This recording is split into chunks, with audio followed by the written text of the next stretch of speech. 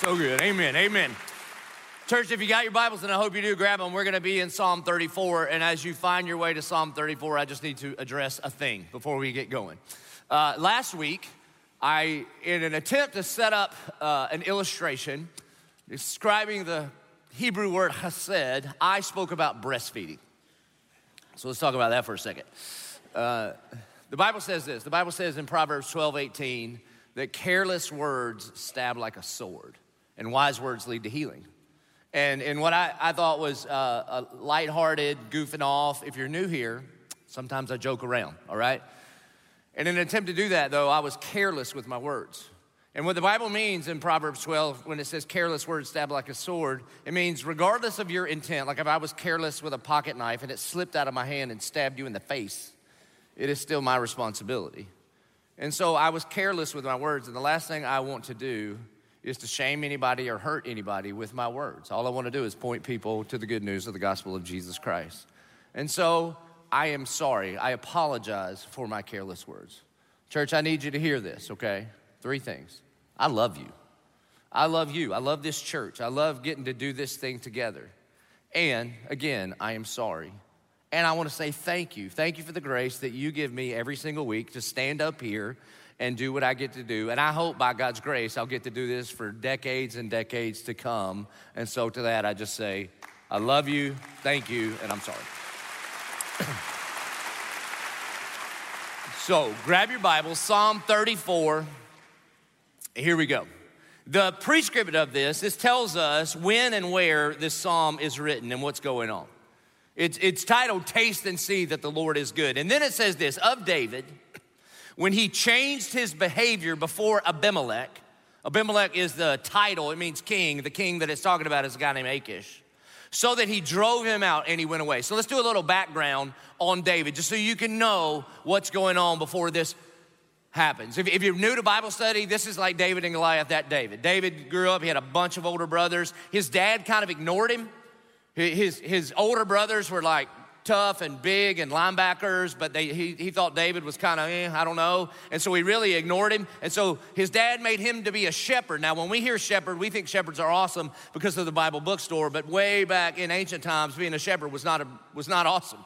And so David is out in the fields for a really long time just taking care of sheep. And apparently you got a lot of time on your hands. And so he learned to do things like play the harp. But you don't want to pick on him about that because he can also beat up lions and bears with his bare hands, so you don't want to bring that up. And then also he got really good with a sling. And what's crazy is what David's time out in the wilderness, he could have seen it as punishment. Instead, he used it as preparation for a battle that was coming one day. Now that'll preach right there, okay? Some of you don't even hear anything else. The season of life that you're in right now is not punishment, but it's preparation for a battle that God has for you coming up.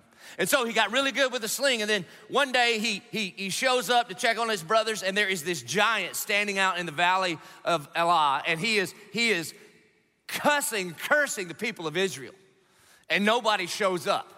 And little shepherd boy David is like, I got this. And he goes with the power of the Lord, okay? And he stands up face to face with this giant. And he says, you come against me with sword and spear and javelin, but I come against you in the name of the Lord Almighty, the God of the armies of Israel. And he starts, woo, woo, woo. And he goes, because I'm going to tell you what's about to happen today. I'm going to strike you down. I'm going to cut off your head. I'm going to feed your body to the birds of the air and the beasts of the field. And the whole world will know that there is a God in Israel. And then boom, he conks him in the head. Down goes the giant and he chops his head off with his own sword. That's what happens. And then after that happens, the prophet comes up to this kid, to David, and he anoints him as king. And then there's a long time between his anointing as king and him stepping into being the king. By the way, that is a picture of your salvation. The moment you put your faith in Jesus, you are anointed to be glorified one day in heaven, and then it's nothing but war between that moment and the moment you go to see him face to face. That's a whole nother sermon, see? And so after this happens, after he kills Goliath, King Saul is kind of paying attention to it, but he's all right. And then these girls write a song about David. It's a very short song, but it becomes very popular. And the song goes something like this: Saul kills his thousands, but David kills his 10,000s. Now, here's the thing. I don't know if you know about this. Sometimes when people say public things about you, it ain't even true, because it ain't true. He didn't kill 10,000. He killed one real big dude. That's it. But they keep singing it, and they keep singing it, and they keep singing it. And then Saul gets super bothered by this. What you talking about? The little harp-playing kid? That's who y'all are talking about? And he gets jealous. And so then the Bible says that Saul has an evil spirit from the Lord. Put that in your theological pipe and smoke it. God's giving out evil spirits to people? I don't even know what that means, whatever. And then three different times, Saul hurls a spear at David to try to kill him. We don't hurl spears anymore, right? We just hurl insults. But he's here, he hurls spears to try to kill him. And he sends assassins to his house. And so then eventually, Jonathan, who is Saul's kid, who was on David's team, goes to David and says, look, man, my dad is relentless and he is going to try to kill you. And so David flees, he goes on the run, and the Bible says that he is sorely afraid. That's like mega afraid, deathly afraid. And here's what's crazy about fear, man. When fear begins to overtake you, fear will cause you to say things that you thought you would never say. Fear causes you to act in ways that you never thought you would act. And fear causes you to go to places that you would never, ever go. And so David begins to act in a really weird way, man. He shows up as he's on the run, and he goes to this place called Nob, and there's a priest there, and he goes up to the temple at Nob, and he's like, hey, man, he's talking to the priest. His name is Ahimelech, which is confusing because the king's name is Abimelech, but whatever, that's how the Bible rolls. And so he goes to him, and Ahimelech's like, why are you by yourself, man? Usually you roll strong. You got like mighty men of valor following you around. He's like, well, here's the thing. I'm on a secret mission. The king has put me on such a secret mission, I can't even tell you about it. Now, he was not on a secret mission. This was a lie. He begins to lie to the priest.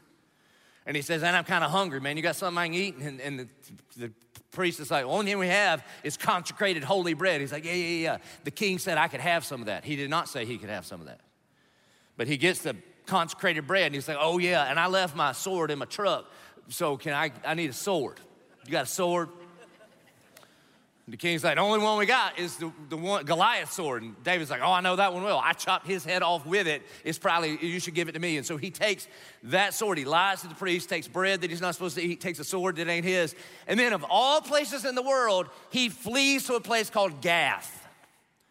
Now, when you read that, we're in like 1 Samuel 21. When you read that, you would be like, Gath. Here's why. Because Goliath was from Gath. And you look at him and you're like, bro, don't go to Gath. What are you doing? You can't go to Gath. If anybody is going to recognize the biggest sword on the world, it's the people that grew up with the biggest dude on the world. You know what I'm saying? What are you thinking? You see, when fear overtakes you, you ain't thinking. You ever look at yourself and say, what was I thinking? Nah, man, because when fear creeps in, you'll say things you thought you'd never say. You'll do things you thought you'd never do, and you'll go to places that you thought you would never go. And so he goes to Gath, and he gets recognized. When he rolls into Goliath's hometown, everybody's like, that's him. That's the song that the girls were singing, that Saul kills his thousands, and that's the David that kills the 10,000s. And so they're going to bring him to the king. The title is Abimelech. His name is Achish. And then the Bible says that David really disgraces himself and acts like a crazy person, starts scribbling on the wall, and then lets his drool, and the Bible says spittle, get all over his beard. And way back in ancient times, that was disgraceful. Today, it ain't awesome. Like at the end of the service, if you come up and you got drool on your face, I'm gonna be like, ooh, we need to, something ain't right. And so then they bring crazy acting David to the king, and the king says, man, we got enough crazy people on here on staff. Get this guy out of here. And so they send him away, and he goes and he hides in a cave. Yeah, here's what's going on with David. Man, I was listening to this preacher this week. I listened to a broad preachers, and he was talking about it in a different context, but he was talking about musical chairs. Remember musical chairs? Remember the first time you were ever exposed to the game musical chairs? You remember when you're walking along and they explain it to you, okay, you're gonna walk around, the music stops, you're gonna find a seat. And then you're walking, and the moment you're like, 1, 2, 3, 4, 1, 2, 3. Hey, wait a minute, we ain't got enough chairs. Remember that? All right, I'm gonna tell you something. It was a big youth group game back when I was a youth back in the 1900s, all right? And there were very few things I excelled at youth group. Guess what I crushed? Musical chairs. I'm built for it, man. I'm just telling you, I am, all right? And I would win, and especially in youth group. Not always the most athletic bunch, but you know, whatever, okay? But everybody loves Jesus and the whole thing, it's good. But here's what happened. No matter how, okay, here's the way the game goes. By the end of the game, there's 2 people circling one chair, and only one person gets to sit down, right? That's the game. In our lives, man, we've got all kinds of emotions, all kinds of feelings, all kind of stuff just circling around in our heart. But at the end of the day, it comes down to this. There are only 2 things circling around our heart, and it's faith and fear, and only one gets to sit down. That's it. And what happens in this moment, one of David's worst moments, is that he allowed fear to sit down on the throne of his heart, and it causes him to say things he thought he'd never say, do things that he thought he'd never do, and go to places that he never thought he'd go. And so then finally he runs. God, even in his own mess, God delivers him out of the hands of the king of Gath, Abimelech, and he runs and he finds himself in this cave. The cave of Adullam is what it's called. And then the Bible says there's 400 men in the cave with David, the big cave. And these aren't awesome men. The Bible says that they are bitter in soul and they're in debt. So here's what they are. They're good with a sword and they got a bad credit score. That's who is with David. And in that place, David writes these words, Psalm 34. Now, if you knew Hebrew, which I'm probably most of you do, but you would see that Psalm 34 is an acronym that the first letter of each verse corresponds to the letters in the Hebrew alphabet. Doesn't translate well, but that's what Psalm 34 is. Probably so that people could memorize it. And then in that context, 400 rejects. David's got all this stuff going on. He's got plenty to complain about. Externally, Saul's trying to kill him. Internally, I'm sure he's wrecked with guilt. Because a part of what happened is once King Saul found out that the priest at Nob gave him some bread to eat, then he sent out some soldiers to kill not only the priest at Nob, but all of their families too. And David knows that all of that is his responsibility. And in light of all that going on in his life, he says this, 34:1, I will bless the Lord at all times. His praise shall continually be in my mouth. That David has pre-decided, no matter what I'm going through, no matter how bad the circumstances are, no matter whose fault it is, whether it's Saul's fault or my fault or Abimelech's fault, no matter what, I am pre-deciding that I am going to bless the Lord. When, David? Well, there's only 2 times. Daytime, nighttime. That's it. Good times, bad times. I'm gonna bless the Lord at all times, and his praise shall continually be in my mouth. I told you this, I think last week or maybe the week before, it all runs together for me. Did you know that unspoken gratitude is worthless? Right, ladies? Unspoken, I'm talking on your behalf about your husband. Unspoken gratitude is worthless.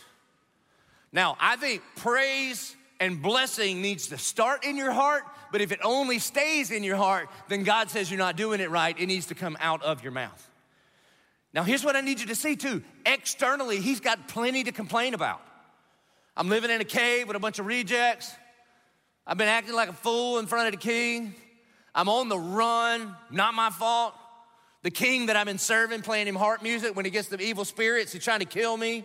He's got plenty to complain about, and instead of focusing on his external situation, he focuses on the sovereign king of the universe, and he says, I will bless the Lord at all times. Internally, too, I'm sure he's a wreck. Internally, he's probably thinking, what am I doing, man? What is wrong with me? I mean, I lied to the priest, and because of my words, his whole family got taken out. I've disgraced myself in front of all these people, acting like a crazy person. I'm sure the whispers are getting bigger and bigger and bigger, and yet, even though externally his life is a mess and internally his life is a mess, his confidence is not in his circumstances. The only thing greater than his fear and his pain was his conviction that God is worthy of his praise. That's what he does. He's saying, as long as I got breath in my lungs, I'm gonna have praise in my lips. That's what I'm gonna do. I will bless the Lord at all times. His praise shall continually be on my mouth. Verse 2, my soul makes its boast in the Lord. Let the humble hear and be glad. Oh, magnify the Lord with me and let us exalt his name together. Gretchen and I love to pray this verse together. That how about us together? How about, oh, magnify the Lord with me and let us exalt his name together. That's a cool thing to pray with the first lady being awesome, you know what I'm saying? It's a different thing to pray with the dude in the cave with 400 people that can't rent a car because they got bad credit. You understand what I'm saying? But that's what he's praying. By the way, speaking of Gretchen, she's writing a 21-day devotional to prepare our hearts for saturated. You should sign up for it. That's not a request. You sign up for it right now, coe22.com/saturated, and you can sign up. We'll email it to you every single day. But listen to what he says. Oh, he's looking at these guys. Oh, magnify the Lord with me. Think about when you get a magnifying glass. The magnifying glass does not make the thing that you're looking at bigger. It just makes the thing seem bigger in your life. We need to see God for who he really is. So we need to magnify our understanding of his glory and his grace bigger and bigger and bigger and bigger in our life. And it's a team sport. Oh, magnify the Lord with me. Let us exalt his name together. You see, worship is contagious. He's saying, listen, I just need to tell you guys, you 400 guys hiding out in this cave, what the Lord has done for me and who he is. Ultimately, what David is saying is this, is that he is worth it. That's what worship is. You realize that? When we worship God, it is a declaration that you are worth it. Let me ask you this. What is he worth to you? Is he worth your song? Is he worth your time? Is he worth your affection? Is he worth your witness? Is he worth your money? That's when everybody's like, whoa, I was good until you got to that part. Hey, listen, man, in John chapter 12, there's this unbelievable picture of authentic worship. And here's the thing that you learn if you're a Bible scholar like me. Do you know what comes before John 12? John 11. You should write that down, man. What's going on in Mary's heart that she would walk into the room while they're having this party for Jesus. And the Bible says that she comes in with the most expensive thing she owns.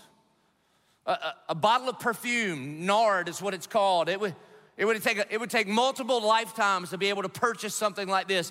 And because of who Jesus is and what he has done in chapter 11, which this only works in English, but some of you have hit chapter 11, like financially, but some of us spiritually, you're bankrupt like chapter 11, and then God saves you and redeems you, and it leads you to John chapter 12, where you are willing to bust that thing open, pour it on the feet of Jesus, and as you pour out your worship, the entire atmosphere changes. But there are religious critics of what this lady is doing, and you know what their question simply is? Because they're like, couldn't she have spent it on the poor? Here's what they're saying. Is he worth it? Is he really worth it? And what she is saying as she cries and anoints his feet, she's going, he is absolutely worth it. Let me ask you, is he worth it?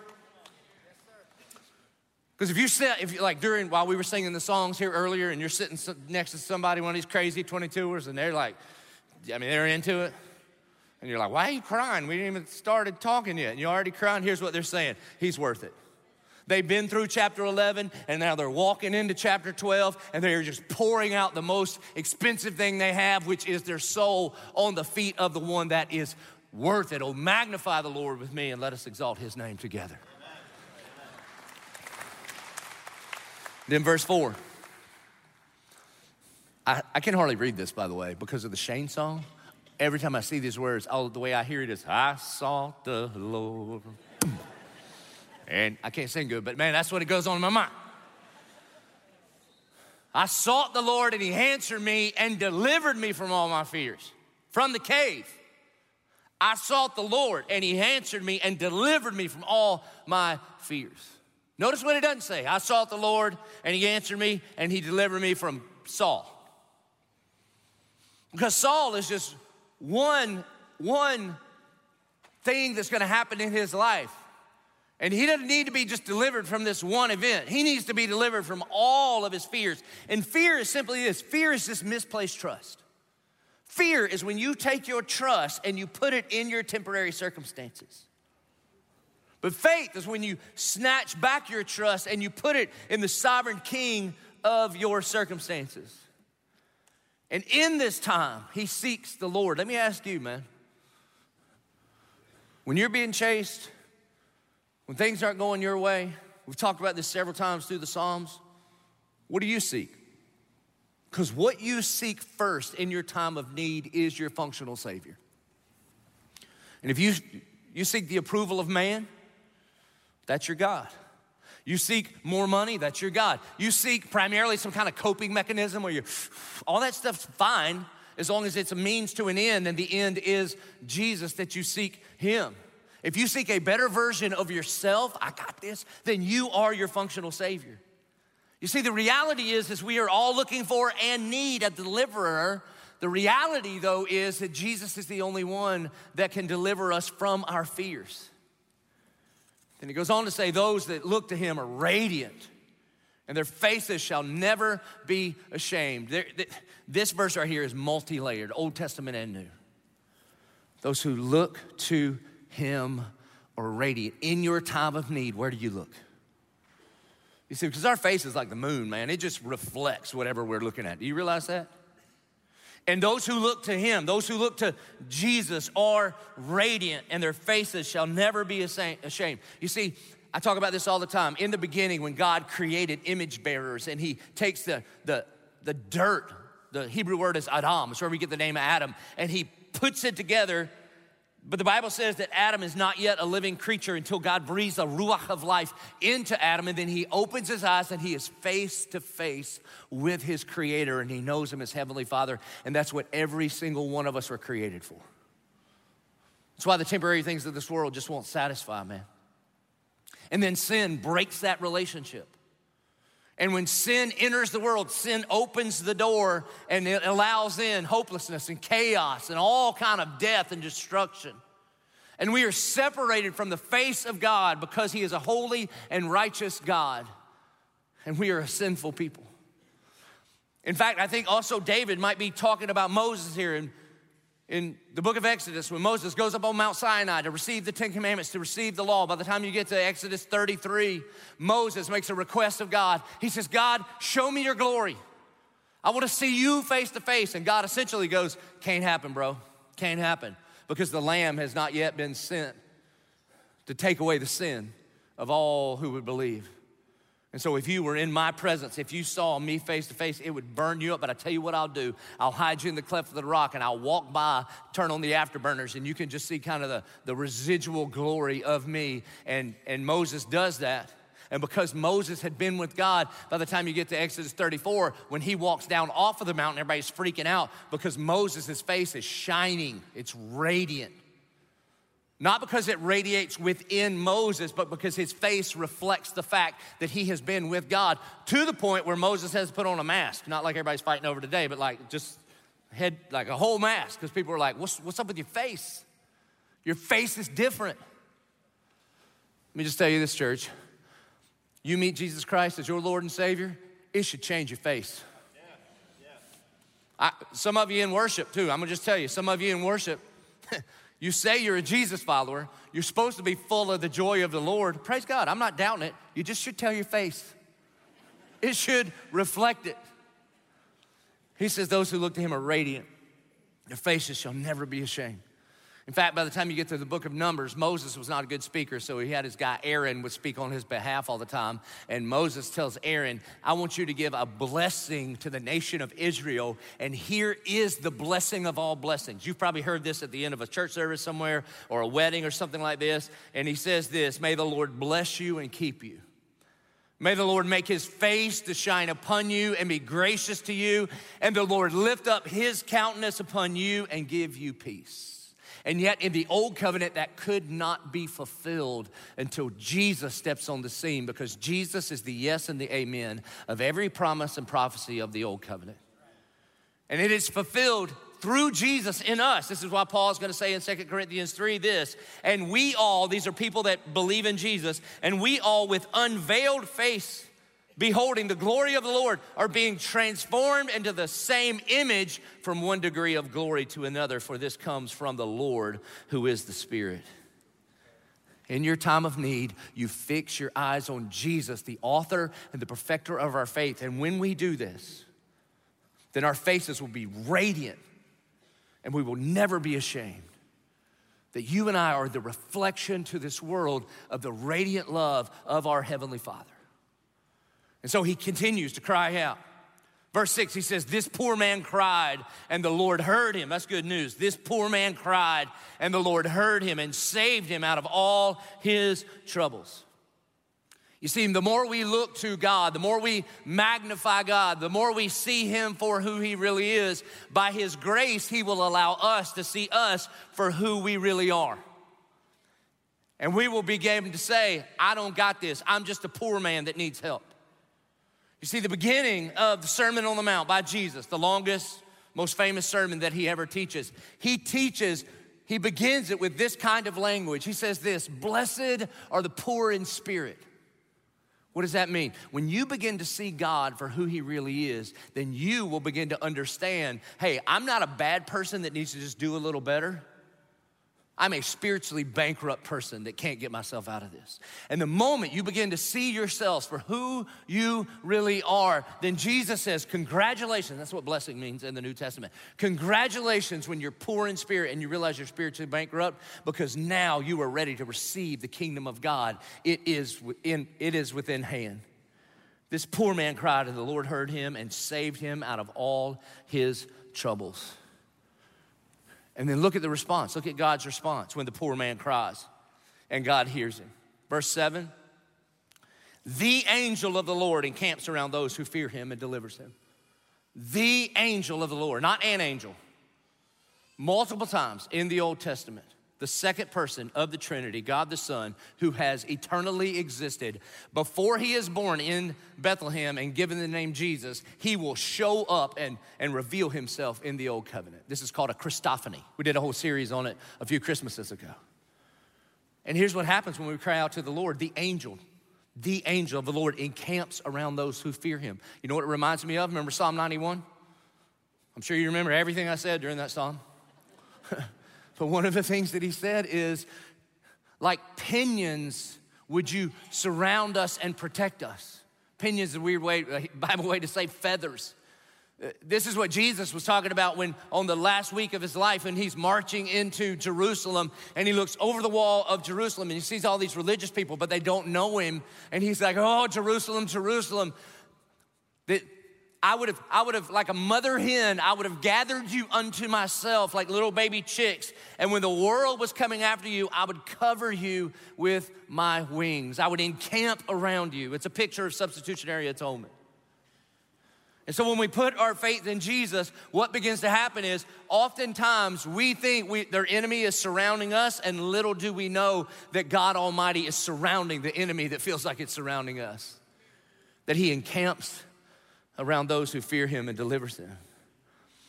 And then I think the crux of the whole psalm is this: oh, taste and see that the Lord is good. Blessed is the man who takes refuge in him.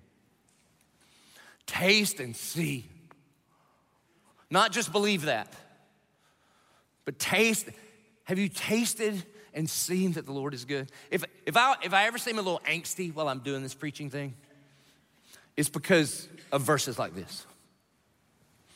Because honestly, I don't care what you do with your time on a Sunday morning. I want you to taste and see that the Lord is good. I want you to know him. I want you to experience him.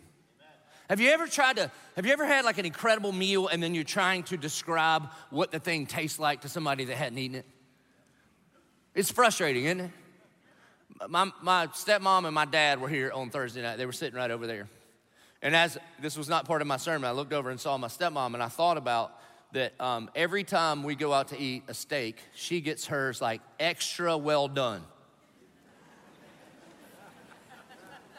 Now, she's the sweetest lady I've ever met in my life, but she's making a horrible mistake there. I mean, come on, man. And you try to explain it to her. You're like, no, I don't think you understand. Listen. How good is our God that he gave us the cow and the pig? And through the blood of Jesus on the cross, when he says it is finished, now primarily he was talking about your sins are paid for, but it's also that the old covenant is fulfilled. And so now people that love Jesus can walk in freedom, and we can take the blessing of the pig and the cow, put them together in a bacon wrapped filet and cook it with the blood still in it, called medium rare, and then taste and see that the Lord is good. You got to try this. She's over there with like wire cutters trying to get through this. It's not, I don't,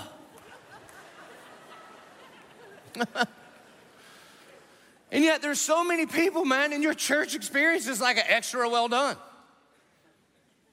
Like you kind of treat church like a hobby. The point here is not for you to like get here late because you don't love all the singing, because you don't know why everybody's into it so much, and then just sort of be entertained and maybe challenged by me to do a couple things different in your life. No, you're missing the whole point of the whole thing. I want you to know him. I want you to taste and see that he's good. Church is a terrible hobby, man. If you need a hobby, get a boat. Something. But the reason we gather together is this, so we could meet him, we could know him, we could experience him, we could taste and see that the Lord is good. Listen, man, I don't want to just know about my wife, know facts about her, stalk her on Instagram and but no. I want to know her. I want to kiss her on the mouth. That's all I'm going to say about this, because I'm tired of getting emails this week. But I want to, know her. Taste and see, man, that the Lord is good. Blessed is the man who takes refuge in him. Let me tell you who knows that he's good. There's somebody that's needed to take refuge in him. Listen, I get it when our circumstances are awful that we pray for different circumstances. I'm not saying we shouldn't pray for that. But oftentimes our God is so good to us that he allows us to go through events that we would never sign up for so that we can taste and see how good he is. I mean, let me ask you, how are you gonna know him as a healer until you need to be healed? And how are you gonna know him as a miracle worker until you need a miracle? And how are you gonna know him as a refuge until you are attacked and you have to run into him and then taste and see, even though the world is coming against you, that your God has you and he encamps around those that love him. That's what's happening, man. And let me tell you what else. When you taste and see that he is good, you'll never walk away from it for the rest of your life. There's this thing going on. It's really popular online right now. This is going to get me in trouble too, okay, because they'll say I'm insensitive. But listen, there's this, people are talking about deconstructing from their faith. That's not what that word means, but I know what they say. Let me tell you who's not going to walk away. Anybody that has tasted and seen that the Lord is good. I mean, Peter, James, and John on the mountain of transfiguration. 20 years later, you couldn't talk them out of that because they were on the mountain and they saw the transfigured Jesus. All of the disciples and apostles and the people that saw, like in the Gospel of John, they're sitting at the Sea of Galilee eating fish with the resurrected Jesus. They had tasted and seen that the Lord is good, and nobody could talk them out of that. Because it's an experience that they had with the resurrected Christ. Oh, taste and see that the Lord is good. Blessed is the man who takes refuge in him. Oh, fear the Lord, you his saints. Those who fear him have no lack. The young lions suffer want and hunger, but those who seek the Lord lack no good thing. Particularly in the Old Testament, this word fear the Lord will be used a lot. It does not just mean like afraid. It means like reverence. But the fear of the Lord is under the banner of the love of the Lord for you. Like I said, my dad was here Thursday, so it reminded me as I was standing up here, I looked over at him and I thought, when I see the phrase in the Bible, fear the Lord, I understand it because when I was growing up, I had a fear and reverence for my dad. Now, was he gonna kill me? Probably not, though I gave him many reasons to. But I also, in fact, when he told me, he said, son, if you just keep telling stories about me, people are gonna think all I did is whip you. And I go, well, I don't want to remember. And yet, even though we did not grow up in church, as a teenager, when people began to explain to me that God is your heavenly Father, it made a lot of sense to me. because he loved me. He wasn't very vocal with it. Now he's a granddad. Everything changes. He's all warm and hugs. I'm like, who are you, old man? It's crazy. I remember when we first had JP, I told you this. I put him in the little car seat, gave him a kiss, got in the truck.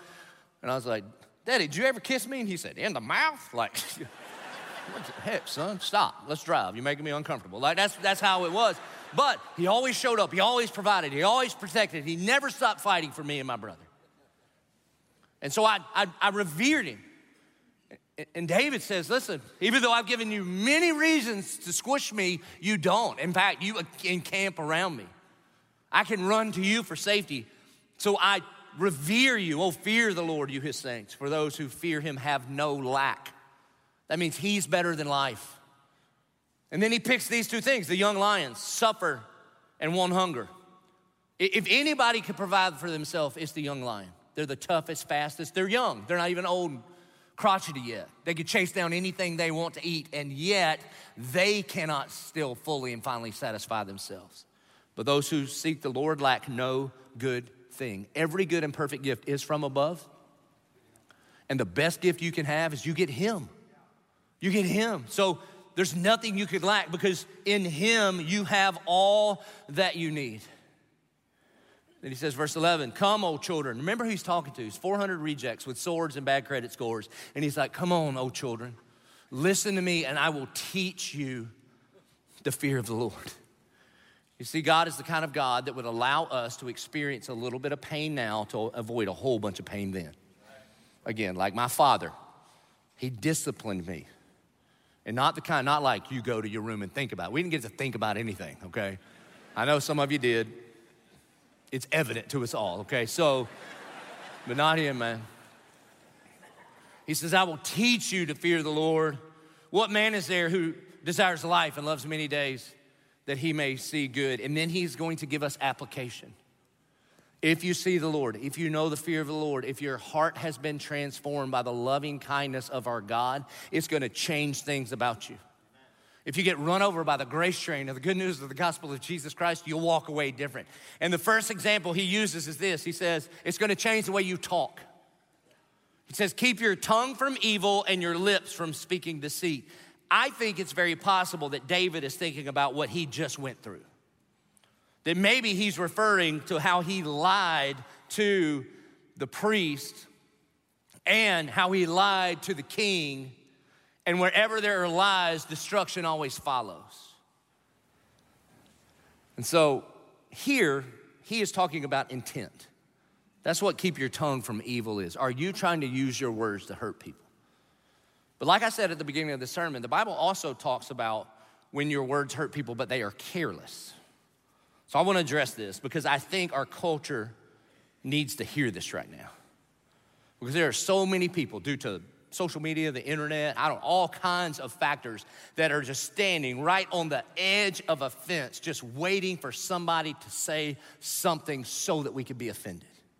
And if that's you, man, you should pay attention to that. Something's going on in your heart that is really, really unhealthy. And so, I just need you to know, okay? Oftentimes here, I will use some jokes. I will speak and let me ask you, you ever go to church and get just totally bored? I mean, just absolutely bored out of your skull and be like, what are we even doing here? Okay, so that's the churches I went to, that's kind of how it was. And I thought, you know what? The Bible says that that laughter is good medicine. Proverbs 17:22 says that laughter, that a cheerful heart is good medicine. So one of the things we try to do in here is not take ourselves too seriously. Especially me. I don't take me very seriously at all. And most of the time when I make fun of people, I'm usually the butt of the joke. You know why? Because I know me, there's plenty to make fun of, and I have endless material to show you that God uses the foolish things of the world to shame the wise. And so let me just be clear about some things, very, very clear. In my joking around, my intent is that we would not take ourselves very seriously. We would take the gospel very, very seriously. So let me just be as clear as I can be. Just save me some more emails. So I am pro breastfeeding all the way. Go for it, okay? Secondly, my actual email is not jimmycrackscorn@idon'tcare.com. I'm actually making fun of a children's song that I don't understand. One day I was like, what are we teaching our kids? Jimmy cracks corn, and I don't care. Like, what? I don't even know what that is. So that is not my actual email address, okay? All right? While we're clearing things up, I don't hate the Amish. I don't. It was a joke. The joke was, if you're Amish, you shouldn't be watching. What are you doing? You're breaking your rules. Nah, stop. And then everybody emails, and the joke was simply, I doubt I'll get any Amish emails because of I'm into your soap and your butter, whatever you do, man. I'm into it. And the amount of people that were offended on their behalf was unbelievable, okay? It was a joke. Those are what jokes are, okay? All right. I got nothing against homeschool. Nothing. In fact, the government made us try it. We can't do it, man. You homeschool people are amazing. We can't. Look, Tebow was homeschooled.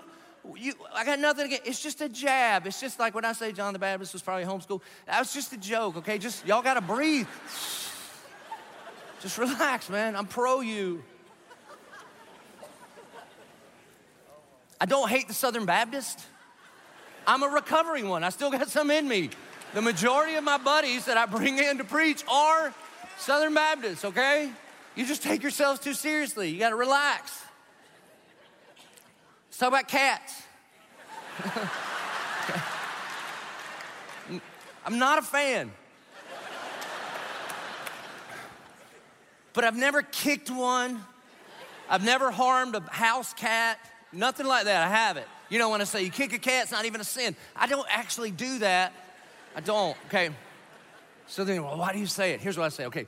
Sometimes as a teacher, you use hyperbolic language to get a point across, to make, you know. And here's what I would just say. And so if that offends you, I'm probably not your preacher. There are many, many Bible teachers. They say nothing funny ever. They don't even try. They're very serious, and they're way better than me, for sure. So if you take yourself seriously, because here's the thing. David uses some hyperbolic language. Psalm 137, he says, God, would you bash my enemies' babies' heads against the rocks? What? That's a Bible verse. Psalm 139, would you slay everyone who disagrees with me? That's what he says, okay? He doesn't say it actually happens. In fact, Jesus does the same thing. Jesus uses very hyperbolic language that I don't think he means literally to get everybody's attention. Here's what he says. If your eye causes you to sin, gouge it out. If your right hand causes you to sin, cut it off. And he's talking about lust. And do you think after that, all the one-handed people were like, hey,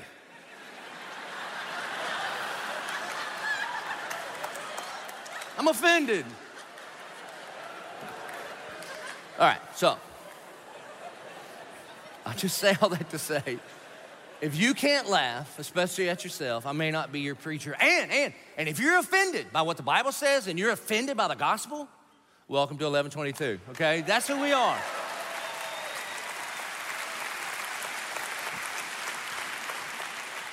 And then he says this. I got to go a little faster now. He says, turn away from evil and do good. Seek peace and pursue it. We seek drama. He says seek peace. He could have sought revenge. He had multiple opportunities to seek revenge against Saul. He never does it. Every time he trusts the Lord and he seeks peace. The ultimate example of this is Jesus. Jesus could have shown up on our planet and just said, I'm offended. And he could have sought to be right. And he would have been right because he didn't sin. It wasn't his fault. Husbands, here's some more free advice. Ready? You can be right or you can be a husband. Like, where do you get that? Husbands, love your wife as Christ loved the church and gave himself up for her. Jesus steps onto the scene, and instead of being right, he could have been like, I'm perfect, you're a sinner, sinner, sinner, sinner, peace, see you later. Actually, I won't. You're going to hell, going to heaven, I'll never see you again. He could have, but he didn't. He took responsibility for our sin in a pursuit of peace coming after us so that we could be at peace with God the Father, even though we don't deserve it. David says, seek peace and pursue it. Then he says, the eyes of the Lord are towards the righteous and his ears towards their cry. He's gonna talk about righteousness like crazy. Righteousness is not that you're getting it right. Righteousness is a right standing before God. Years ago, there's a guy at our church, and he was a captain at like the naval yard in Mayport. He was the captain of one of the battleships. And he invited me to have lunch with him on the ship. And so I go with him. And we go to step on the boat. And they ring a bell. Ring, ring, ring. Guy makes an announcement. And then everybody stops and salutes. And it's me. And listen, Navy people, I'm going to mess it all up. So give me a break, okay? But I'm standing there. And these people that have given their life and earned the position that they have, They are working and working and working and working on this ship. And then this nobody just gets to walk up on the ship. And they all stop and salute me. And then he takes us up to his chambers, which is it's like the top of the ship, man. The captain's quarters. And a guy dressed in his deal comes up and is like, can I get you something? God has given his life to protect people like me who's done nothing to deserve it. And I go, I heard you got a good BLT. And he runs and gets me a BLT. Brings it to me. As I share that story, there are many Navy people in our church that says, I've never been to the captain's quarters. Do you know why I got to go there? It's not because who I am, it's because I'm with this guy. And because I was with the captain, I got treated like he got treated. It's a picture of the gospel. That's what righteousness is. That's imputed righteousness. You're gonna show up to heaven, they're gonna ring the bell, make an announcement, everybody's gonna salute Jesus, and guess who's standing there with him? Everybody that believes. And you get in, not because of what you have done, but because who you are with. That's what he's talking about. He says, the face of the Lord is against those who do evil, to cut off the memory of them from the earth. When the righteous cry for help, the Lord hears. Please hear that. When those who believe in Jesus cry for help, Yahweh hears and delivers them out of all of their troubles. The Lord is near to the brokenhearted and saves the crushed in spirit. Then he says, many are the afflictions of the righteous. There's an amen. Many are the afflictions of the righteous. It's not like you follow Jesus and everything just gets better. We follow him because he is better than anything we could have on this earth. Many are the afflictions of the righteous, but the Lord delivers them out of them all. And you say, how? How? Here's how. It's all through the blood of Jesus. Like, what are you talking about? Aren't we in the Psalms? Jesus doesn't come to the end. Hey, look here. He keeps all his bones. Not one of them is broken. This is what the gospel writers quote when they're talking about Jesus shedding his blood on the cross. David, somehow carried along by the Holy Spirit, knew that a lamb was coming to die in our place. He prophesies in Psalm 22, blow by blow, exactly what is going to happen on the cross. He is talking about Jesus, that through the life, death, and resurrection of Jesus, that whoever would put their faith in him, that Jesus would make full payment for our sin, and we would be credited with his perfect life. And when God looks at us, he would see us as righteous, not because of our right activity, but because of our right standing under the blood of Jesus. He keeps all his bones, not one of them is broken. Affliction will slay the wicked, and those who hate the righteous will be condemned. The Lord redeems the life of his servants. None of those who take refuge in him will be condemned. You see, David knows this firsthand. That word redeems means as a gift, you get something for free that you didn't earn or deserve. But the manufacturer of that thing, the owner of the thing, pays full price. We've talked about it a million times. When you redeem a coupon, it's a picture of the gospel. You get a free gift. Whoever gave you the coupon, they've paid full price. When we are redeemed, we get the gift of salvation that Jesus came to do for us, what we could not do for ourselves. And if you would put your faith in him, your belief in him, then we get to receive that right standing before God. Sins washed away, that we get adopted into his family. And because we are with his son, Jesus, he treats us and buys us, purchases us, changes our name, changes our future, like a legal adoption. We are invited into his family for anyone who would believe, and then we can take refuge in him, and no one who takes refuge in him will be condemned. Because I'm telling you, I'm sure the enemy would whisper to David, that doesn't count for you, man. That can't count. It surely can't count for you. You're responsible for the priest and all of his family dying. You're responsible for Bathsheba and Uriah. I mean, there's so many sins lined up, and when the enemy whispers that to us, he's whispering the lie of condemnation.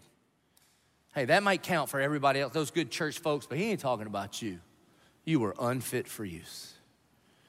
But then the Bible tells us in Romans 8:1, Therefore, for whoever trusts in Jesus, therefore now there is no condemnation for those who are in Christ Jesus. Why? Because the enemy constantly tries to define you by your scars. Look at your scars. You earned them. Didn't you do that? And then Jesus comes along and says, no, you're not gonna be defined by your scars. You're gonna be defined by mine. And so you receive that by faith, And I know I've used this illustration 100 times, but my dad was here on Thursday, so I did it then, so I'll do it now. The best picture of faith that I can think of in my little mind is when I was a little kid and my dad would take me to, well, we didn't do swim lessons. He'd take me to the pool. It was very Darwinian where I grew up. It was like, only the strong survive, okay, so. And what my dad would do, go to the Dillon pool, he'd get in the deep end, he'd send me to the diving board, and I would walk out to the edge of the diving board, and he would be in the water, treading water, and he would say, come on, buddy, jump. And in that moment, I believed that's my dad. Like, I recognized him. I rode here in the truck. He came with my mom. She's over there covered in like iodine and baby oil. You remember that? No? Drinking a Tab. All right. You Google all that. It's crazy. And then my dad's in the water going, come on, buddy, jump. Here's the thing I know. I recognize him. I do. It's him. The Magnum P.I. mustache, OP shorts. Got a Marlboro Light on his lip. Flipping. Come on, son. Crazy. All those things are true about him. But at that point, my faith is in me because I am standing on my own 2 feet. And here's what I know. If he doesn't keep his promise and I step off of this diving board, I don't know how to swim. And on my own, there's no way I can survive. And so what it means to put my faith in him, my trust in him, to believe in him, to run to him as my refuge, is to step off that diving board and believe him. Trust him, put my life in his hands. Right now, some of you, for the very first time, by the power of the Spirit of God inside of you, you hear our God, our Maker, our refuge going, come on, buddy, just jump, come on, just jump. And maybe you've been coming to the church for a long time, and today you got no new information, but you're standing on the diving board, and you believe that God loves you, that you're a sinner, that Jesus died on the cross, but you have never taken that step of faith and put your life in the hands of your Heavenly Father. That's what it means to taste and see that the Lord is good. I want to give you the opportunity to do that right now for the very first time. If you'd bow your head, if you'd close your eyes. And the only reason we do that is so that we would not be distracted by anything temporary in this world, but that we would be able to focus. Do you hear the voice of God to you for the very first time saying, come on, jump. Come on, admit it. You can't do this on your own. Believe that when Jesus died on the cross, somehow it counted for you. And then if that's you, then confess him as your Lord and Savior. Take that leap of faith and put your life into the loving arms of your Heavenly Father and taste and see that he is good.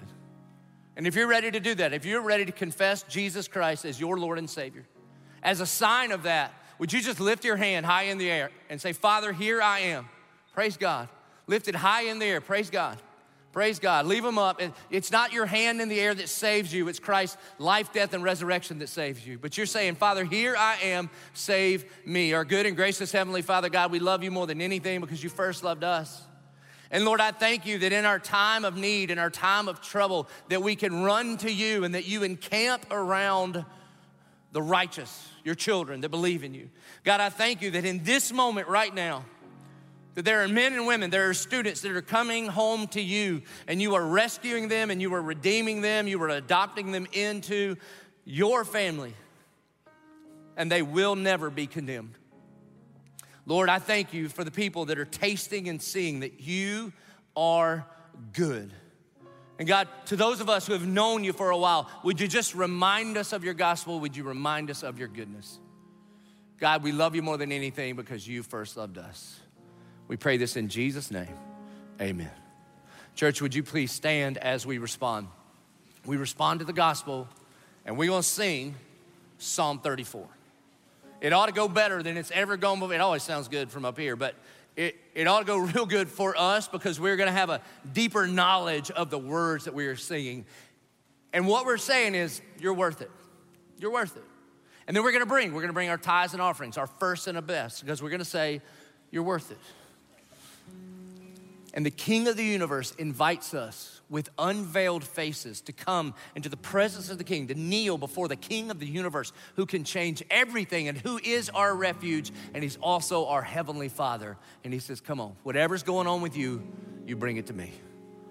So we're gonna sing, we're gonna bring, we're gonna pray. Let's respond.